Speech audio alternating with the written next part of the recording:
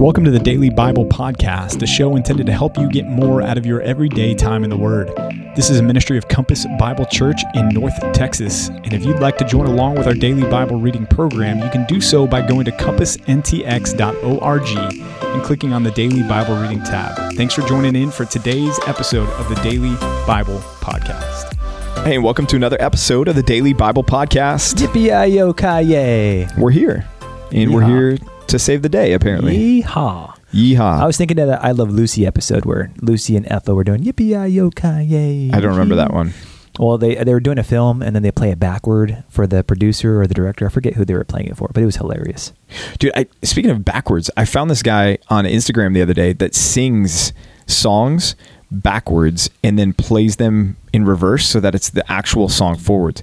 And I was thinking to myself, that is so immensely difficult because he calculates what the melody should be backwards and like rhythmically what to do on his guitar playing it backwards so that then when he plays that in reverse, it's the actual tune that you know forwards.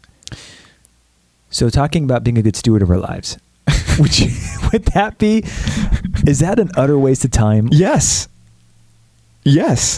But like in today's economy, like he could actually do really well. He could make a lot of money. If people start watching him and following him, right? I don't know. He could make a lot more than most of us. People who have degrees. Undoubtedly. So is it a waste then if he could be super lucrative with it? Well, not if he's going to turn around and be a believer and steward money well, right? Let's just suppose that he's not a Christian. He's just an average Joe guy. Yeah. But he's making, think about the Dude Perfect guys. The Dude Perfect guys are making bonkers money doing trick shots and playing video games or not video, whatever. I don't know what they do. They do a lot of stuff. Is that something that a Christian should do? Well, so... And I know they're Christians, by the way. Yeah. So here's the deal. I grew up listening to, maybe I shouldn't announce this on the podcast, but one of my favorite musicians growing up in high school, Dave Matthews Band. Oh, I can't believe, were you a Christian? I was, barely, but I was. Anyways, their musicians are phenomenally talented. He's a phenomenal guitarist. Yeah. Their drummer, their sax player. John Mayer and his crew. Same thing, good. Right? And somebody would ask the question, like, when they play their music, is God glorified by them playing their music? No, because it's not worship music. They're not playing Darlene Zschech's song. They weren't playing Shout to the Lord, Pastor Shout PJ. To the Lord. There it is. No, but it's an interesting question. And we can look lyrically at some of their content and go, okay, clearly these lyrics are not glorifying to God. But the act of John Mayer or Dave Matthews playing their instrument and being able to do with a guitar some things that would take me the next 2 million years to be able to fathom doing with a guitar. Yeah. That act is glorifying God because God created his body, and even though he is not actively glorifying God intentionally, he's passively glorifying God through the use of his body to do the thing that is that which images its creator. And so when we think of Dude Perfect or when we think of this crazy guy playing the song backwards, I think there's value in a sense there. It's not a total valueless pursuit because God is glorified when we look at like this trick shot where you go, the human body's amazing. And I know the creator that allowed him to do that, right? John Mayer may not say, yeah, the creator God of the universe allowed me to be able to do this, but we can watch him play the guitar and listen to his tone and go, wow, I know the God who created that. And that causes me to worship him even more. Maybe the lyrics can't allow me to worship him, but man, just thinking about the fact that God made him to do that is pretty cool. I don't know, man. Your body is a wonderland sounds a lot like Song of Solomon. So it's arguable maybe he was inspired by that book. So you're arguing from a common grace, general revelation perspective, whether or not you're an actual Christian, everything and everyone actually testifies to the glory of God. Yes. Because everything points back to the creator, the maker of all such things. Yes. Amen. Yeah.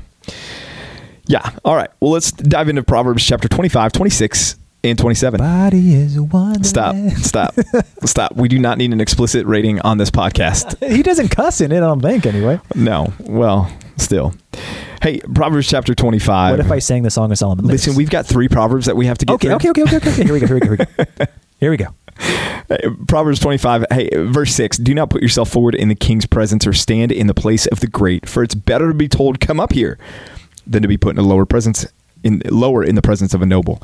Hopefully this reminded you of a parable that Jesus told, and that is from Luke 14, where he said, hey, when you go to a wedding feast, not a parable, I guess, but just a truth. When you go to a wedding feast, don't sit in the seat of honor, because you could be told, hey, move down. Rather, sit in the lowest seat, and you might be told, move up. So Solomon has that same concept here, and it's possible that Jesus was even alluding back to this as he was giving that instruction to his disciples. Indeed. Verse 2, I love this verse. It is the glory of God to conceal things, but the glory of kings is to search things out. I love a good mystery. I love things that are hard to reconcile. So even though it breaks my brain to think about some of the things that are true about God, it's also, I think God designs it so that we are, think about this. God could have made our brains fully capable of comprehending all that he is. I think he could have done that without being God ourselves. Yes. And I think there will be something to be said about when we have our glorified brains, we'll be able to do this much better. But right now, he gives us puzzle pieces that we strive to put together and figure out, and that's our glory. God gave us a king-like glory to figure things out. And so I think this testifies to being a learner, not only since our youth, but for the rest of our lives. We should learn and seek to understand the ways of God. Yeah. Let's go over to verses 21 and 22. If your enemy is hungry, give him bread to eat. If he's thirsty, give him water to drink. For you will heap burning coals on his head. Take that, enemy. And the Lord will reward you. Well, here's some steak. Yeah, to that point, right? What does this mean? What does it mean that we're heaping burning coals on his head? And I think there's two primary possibilities here.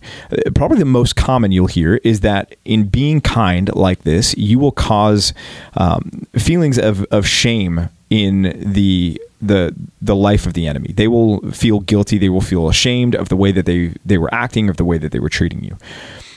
That's one option. Option 2 builds on that, but carries it a little bit further, and it actually borrows from of the culture of Egypt, and that is that in Egyptian culture, it was a sign of repentance to carry a bowl of hot coals on one's head. And so it's possible that there's some borrowing from Egyptian wisdom literature here from Solomon, which would be fine. It wouldn't call into question the inspiration of Scripture or anything else like that. But it's possible that Solomon had that in view, that he was thinking, when you're doing kind, when you're doing good, when your enemy does you evil, you're opening the door for the possibility that they will repent from what they're doing. Not just feel bad about it with the shame and the guilt, but that this will actually lead them to repentance, which would lead to the reward here being them fully coming back to seek your forgiveness and repent from what they've been doing. Certainly possible. And I think, just to be clear, I think the primary usage of burning coals in the Scriptures is judgmental. It's not God's favor. It's not God's happiness. It doesn't typically display repentance. It's God's judgment being reflected there.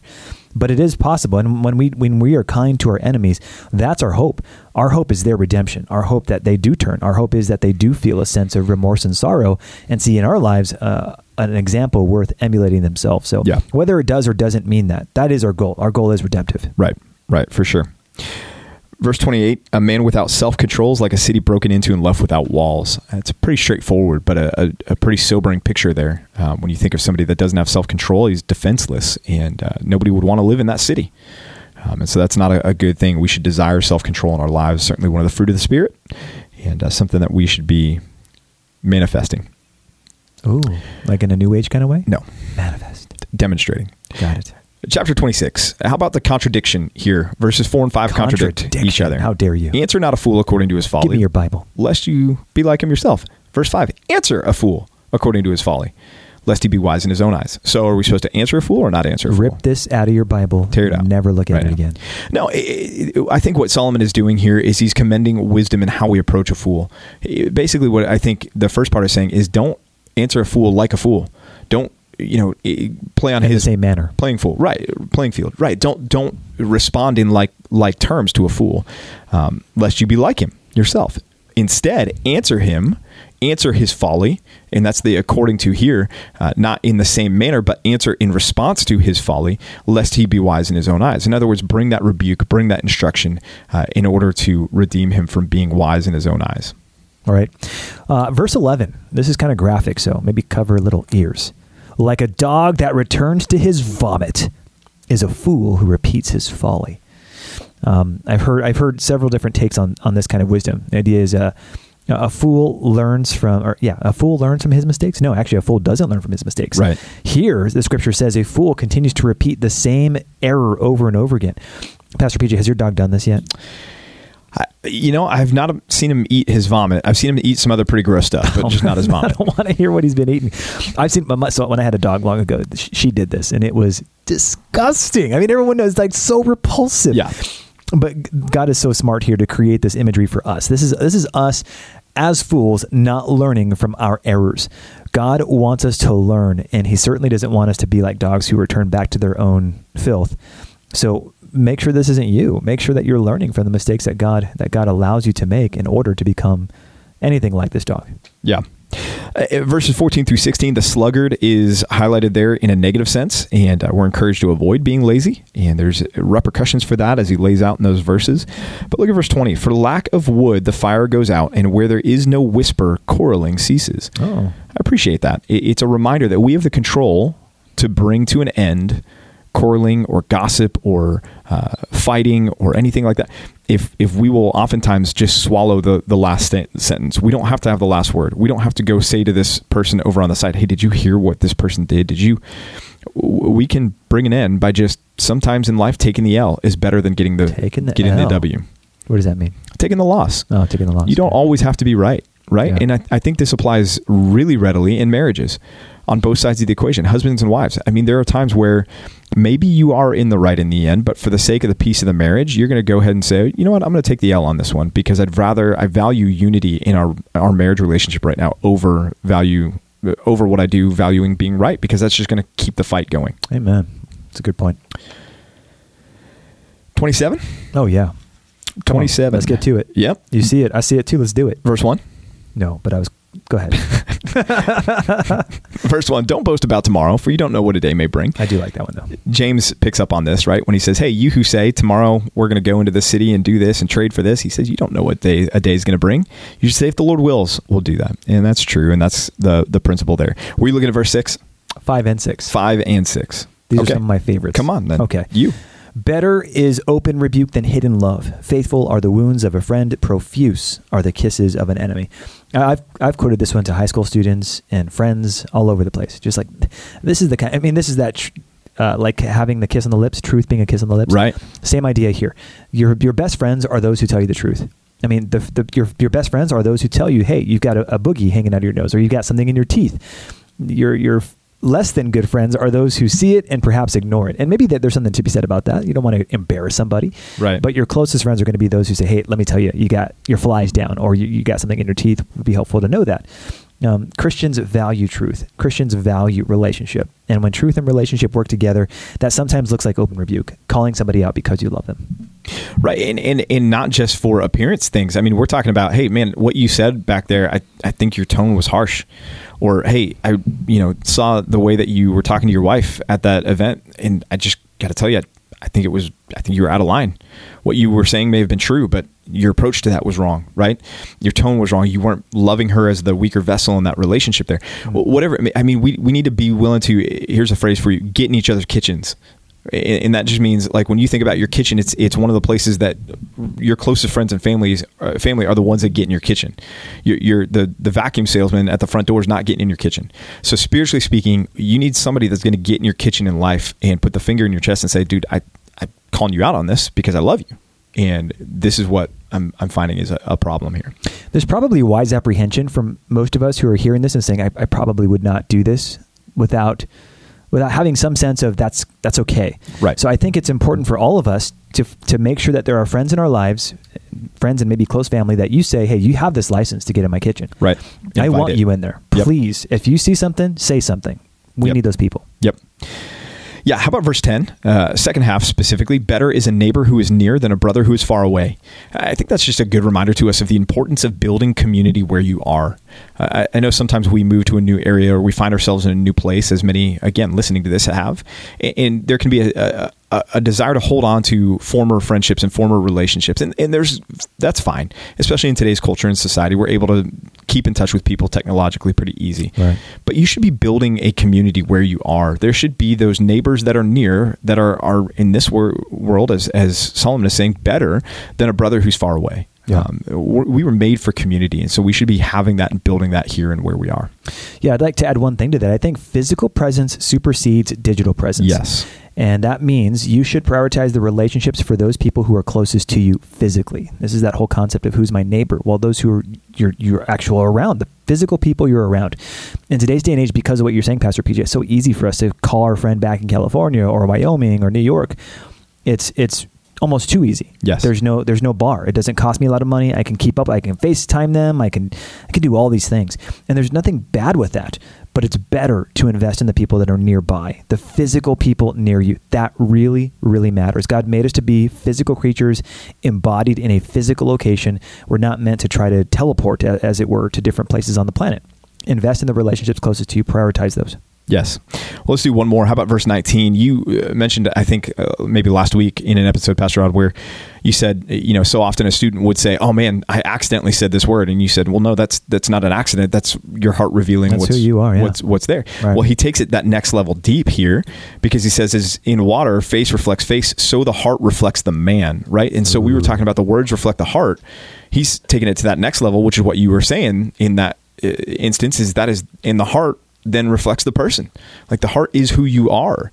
And that goes to, you think about Jeremiah 31, you think about the new covenant idea that we get a new heart when through God, that he takes the heart of stone and replaces it with a heart of flesh. And that's something that we need to be, as 2 Corinthians 5 that we talked about yesterday. We didn't hit on this verse specifically, but that we need to be those new creations in Christ, that we need to be made brand new. And the heart of man is what reflects who the man truly is. Amen. Well, speaking of 2 Corinthians, let's jump over to chapter 6. Chapter 6, and I want us to jump and focus in for a minute on verses 14 and following. This is one that, when I was in college, there was a website called missionarydating.com. And they sold T-shirts and other such things, and yeah. How many shirts did you buy? I did not buy any.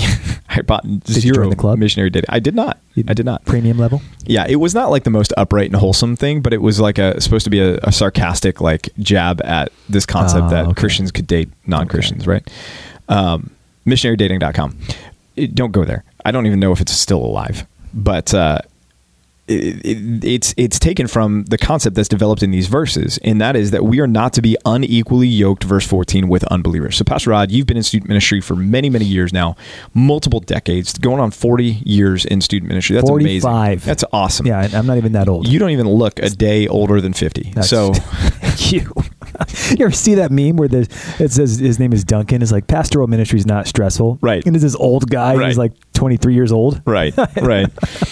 But talk to us about this, because I'm sure you've had to deal with this, right? Students that are believers that are like, man, but I met this guy or I met this girl and she's so nice. No, she's not a Christian, but I think she might come to church.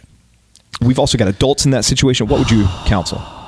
Man, PPJ, I got to tell you, man, this is one of the hardest things that I've had to counsel people through, because there's real emotion. There's real care for people that are unbelievers.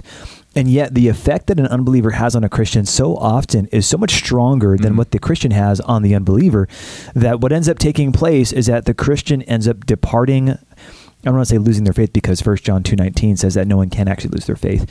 But these people end up being torn away from their profession. And most of the time, that's what happens. I've seen it. I've seen students depart from the faith because of a very influential, close friend who, I'm sure there's something there. There's some kind of close intimacy, but they're torn away for the very reasons that Paul says here. What accord do they have? What fellowship does light have with darkness? What accord does Jesus have with the devil? What portion does an unbeliever have with a believer have with an unbeliever? The idea here is that you're two polarities. How can you guys get along that well? And Paul's not saying you shouldn't have non-Christian friends. Right. Paul actually says the opposite. He says, I don't want you to be out of the world, because I need you there to be salt and light, to be influential. He's talking about the kind of close partnerships that let you into the kitchen, as to talk about our last podcast. We need people to have guarded relationships with unbelievers, especially when it comes to our kids. You need to protect them and help them to make wise decisions about the kind of influences they allow into their lives. I think we talked about it the last podcast or the one before that. I've heard this, and I think this is true. I think this is biblically substantiated. You tend to be the average of your 5 closest friends. Whoever you're around most often, those who have the greatest influence in your life, are going to have effects upon you. They're going to have an influence upon the way that you think, feel, believe, act, all the things above. So be careful with this.